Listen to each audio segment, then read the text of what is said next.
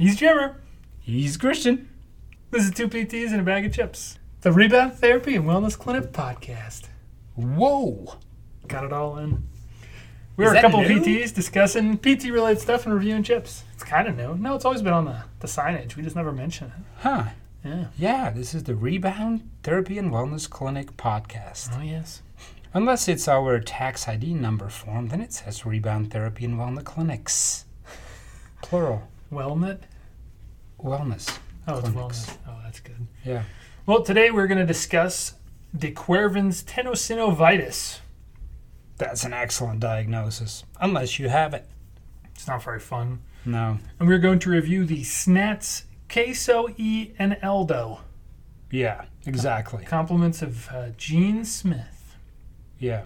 Gene doesn't know the difference between a pea and a potato, apparently. Because this is made with ground up peas. Yes. Instead of potatoes. Yes. Like most potato chips. Yes. All right, got that over with. Thanks, Gene. De Quervain's tenosynovitis. Pain on the thumb side of the wrist. That's it. Okay, moving on.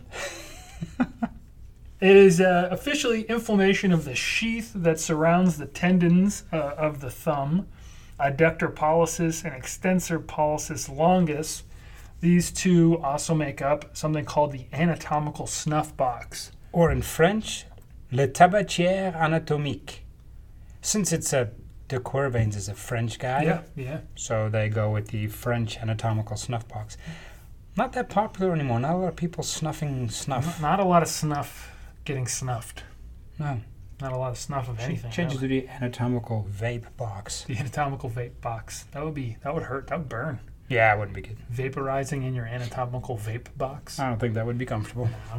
So easy way to think about this is look at your thumb, stick it up. There's usually two tendons sticking out there. That is the anatomical snuff box. That is your adductor pollicis and extensor pollicis longus.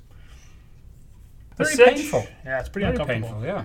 The good news is it's pretty easy to figure out exactly what's going on with something called the Finkelstein's test. We've mentioned this before, but you take your thumb, you surround it with your fingers, and then you turn your whole hand away from your thumb side. So you do ulnar deviation. If that hurts a lot, there's a pretty darn good shot you're dealing with de Quervain's. Hopefully it's still early and you can take care of it early. If it's gone pretty far and it's become a bit of an issue, that's when we start to see you, or you go and see somebody else and then they send you here, or they do splinting, cortisone. Cortisone tends to be pretty effective. Surgery, but that's really rare, yeah. We don't see that much. I think the only time you would see it is if you end up changing it from a tenosynovitis to like a tendinosis, yeah. And so you have some permanent tissue changes in there. But generally speaking, it's highly acute, comes on really quick, and generally speaking, that's a good sign. Because if something comes on really quick, it generally speaking goes away really quick. Yeah, so we see this a lot in young parents, people that are lifting their babies a lot. Because of that motion, you're constantly turning your wrist towards the thumb side, holding up your baby, changing diapers. We also see it with new pet owners from time to time now. Really? Yeah. So the last couple I've seen outside of one significant one was a lot of pets. Huh. New puppy, new cat, whatever. Lifting that up a lot, carrying it around a lot. We also see it with carpentry, so repeated hammering, things like that. And also some typing comes up now and again. I guess if you're holding your thumb up a lot with that space bar, that can get you a little irritated, or just poor posturing with your laptop on your lap or awkwardly positioned somehow, and so your arm's not resting nicely. I wonder if that would be pretty common in like gamers. They mentioned something about it, but at this point there's no official literature on gaming. They made it as a hypothesis, but I guess there's not a lot of squeezing, right? It's just more pushing, so maybe there's less force when you... I think it has more to do with the resisted radial deviation, and you're not gaming by doing that a lot, I don't think. It's more thumb action. Haven't gamed for a long time. Wouldn't know. Yeah, I'm practicing right now. Maybe like texting? Not the same thing, right? Not a lot of force, so... No, never mind. No. There also seems to be a little bit of a genetic component related to this. So there's something called a supernumerary septum, which means that there are more tendons than there should be, and so there's more sheaths than there should be, which means those rub on each other more often, which means you have a higher likelihood of irritation and then inflammation. Sheaths? Just to put that out there. That's a hard one. Yeah. Historically, there was a lot of emphasis on work and workman's comp in the study of de Quervain's. That has been more ruled out than ruled in at this point as well. So it seems to be more a short-term repetitive motion as opposed to a long-term repetitive motion related to this. Splinting is helpful, both the short thumb splint and the long thumb splint. Traditionally in the clinic, we'll do some taping on the area, almost similar to like a patella tendon type strap. Add a little extra pressure to that area, help reduce the amount of radial deviation you can do, and that tends to settle the symptoms and allow for more comfort quickly and then elimination of symptoms. Typically, we're looking at 4 to 6 weeks-ish, give or take. Yeah. We usually do a couple visits, although I am currently treating one case that is quite chronic in nature. So before coming in to see us here, this individual had been dealing with symptoms for almost a half year or more, and that is taking a lot longer, and the word surgery keeps being brought up there. So we'll see what happens. Maybe I'll follow up with some information there. Yeah, what does the surgery entail? Just clipping the tendon sheath? Alleviating the pressure? Do they clean it out? There's several options. There's a Z lengthening, which is probably the most extreme, where they lengthen the tendons. The recovery from that can't be very pleasant at all. They also will do a scope, essentially, where they'll clean it up. Oftentimes, and again, this takes some additional study probably, but if you immobilize somebody completely following a surgery for 6 or 8 weeks, maybe you just immobilize them completely beforehand, and the problem would resolve without the actual surgical intervention. There's a lot of debate on the effectiveness of the surgery, or why the surgery is effective, I should say. The surgery seems to be effective, but the mechanism of that is debatable because it's not one procedure performed every time. The Z lengthening is something that comes up frequently in Achilles tendon shortening or hip flexor shortening. Yeah. Yeah, I don't see that being, because it's not generally speaking a shortening problem that irritates the thumb. It's an overuse. So yeah. So and then they also have essentially the sheath, and the sheath will be thickened, and so they'll thin the sheath out, so less space occupying area there. Again, it's not very common, and so the research is not very strong. Most of the time, though, for those of you de Quervain sufferers, cross-friction massage, ice, ultrasound, and immobilization will take care of it. Some gentle stretches. So most of the time, surgery is not an issue. Yeah, just throwing surgery. that out there. Yeah, really, we almost never use it. I mean, I've never seen one. This is the first case I've dealt with firsthand. Yeah, I've never seen one. Yeah. So typically resolves quickly as long as you do something about it quickly. Trivia time.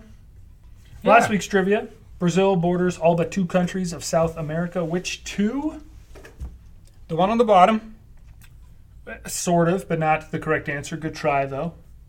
But we had 3 correct answers this week. We had Jimmer's nephew. Way to go, Roman. Well done. We had the classic TJ.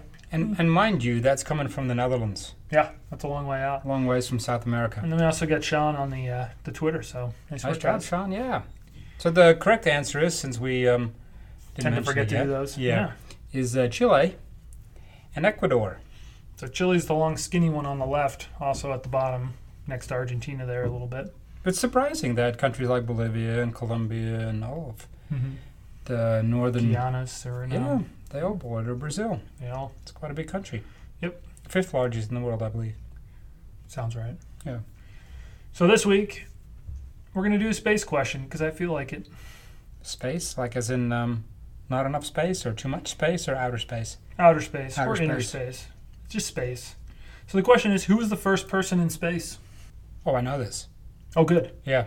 Then I'm also going to add some caveats there. Who was the first American in space? And then also, who was the first woman in space? Yeah, no idea. But I know the first guy. I won't say it. I'll say it off the air. So the only real question is, who was the first person in space? The other ones are just more fun. If you know the information, it's always entertaining. Here's a little funny tidbit about space that I heard. Yeah. In remembrance of the, 50 years that we went to the moon? Mm-hmm. Yeah. Alan Parsons from the Alan Parsons Project wrote a theme song for NASA, which is just one continuous note, which is the sound that the Earth makes as it moves through space. Well, that's fantastic. Yeah, that's the soundtrack. Pretty sure you can download it. How long does this play for? I have no idea. Infinite? Continuous? Infinity? Yeah, I have no idea. Is this a 3-minute toe tapper? Like, what are we talking about here? No? Okay. Couldn't tell you. Maybe it's good background music. I don't know if that's the tone. I just made that up. That'd be an impressive sound. Could be lower. Anyway. Chip time! Well, ground up fried pea dust. Well, it's actually rice grits and whole pea flour. And cheese. So this is the Snats, which is a Spanish company. The Queso y Eneldo. Eneldo is dill flavor, so it's cheese and dill flavor. Is that what that means? Rice grits and whole pea flour. Cheese and dill. Puffed thingies. Wow. Chip to air ratio, 60%. They look a little bit like Fritos. They do look Frito, but it says pretty clearly on there, no Frito.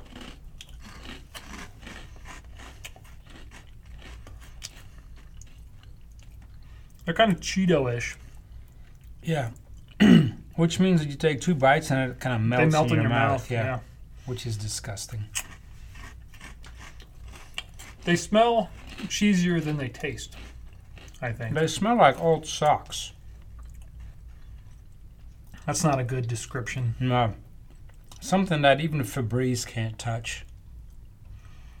I'm not a fan. I'm not a big fan either. You don't notice the dill, really. You getting dill? Dill is one of my favorite English words. Yeah? Yeah. No, I'm not getting any dill. I'm not really getting dill. I'm good. I don't need another one. Yeah. Huh. Well, not too salty. Good luck with that in Spain. Kind of like a Snap Pea Crisp. If anyone's had those, they sell those here in the States. Oh yeah, or the veggie sticks. Yeah. Yeah, but I think that's more the consistency because they're not crispy, right? No, not really. They're not like a potato crispy. No. Well, if you like Doritos or if you like Cheetos or if you like any of that, this might be a great chip for you. Yeah. I'm not a big fan. I'm gonna give it a thumb down. Thumb down. Yeah. I don't know. I think Geez, this is really one of those neutral ones too, but you can't go eating on us. I know. I'm tending towards thumb down on this one though. This is not a good way to start your Friday afternoon. Like if you're getting ready for a beer and some chips. Yeah. You wouldn't want a bag of these on the table. No. Yeah. Going to the bar. Can I have some crisps? And they bring this out. Yeah. No. Yeah, you'd send it back. Unfortunately, not. We appreciate the hand carriage back from Spain. But, oh, absolutely. But we're not enjoying it. Not the best. Not the best chip. Still extremely grateful. Oh, yeah. That's not the point. Grateful. But, that's why we're trying these, right? Sometimes you try things and you don't like them. Yeah. Like this. That's it. I'm not liking this. Alrighty. Well, thank you for listening today. Next week, we're going to go over osteoarthritis/rheumatoid arthritis. Sort of the similarities and differences and all that sort of fun stuff. We're going to review the Utz crab chips. We finally got them. Yes. Took a while, but we'll tell the story about how that worked out. Yeah, that's good. If you like the show today, tell a friend, follow, review, subscribe. If you're looking for information about this topic, follow us on Instagram and or Twitter throughout the week. For information on rebound therapy, check out our website, reboundclinic.com. He's Jimmer. I'm Christian. Thanks for listening.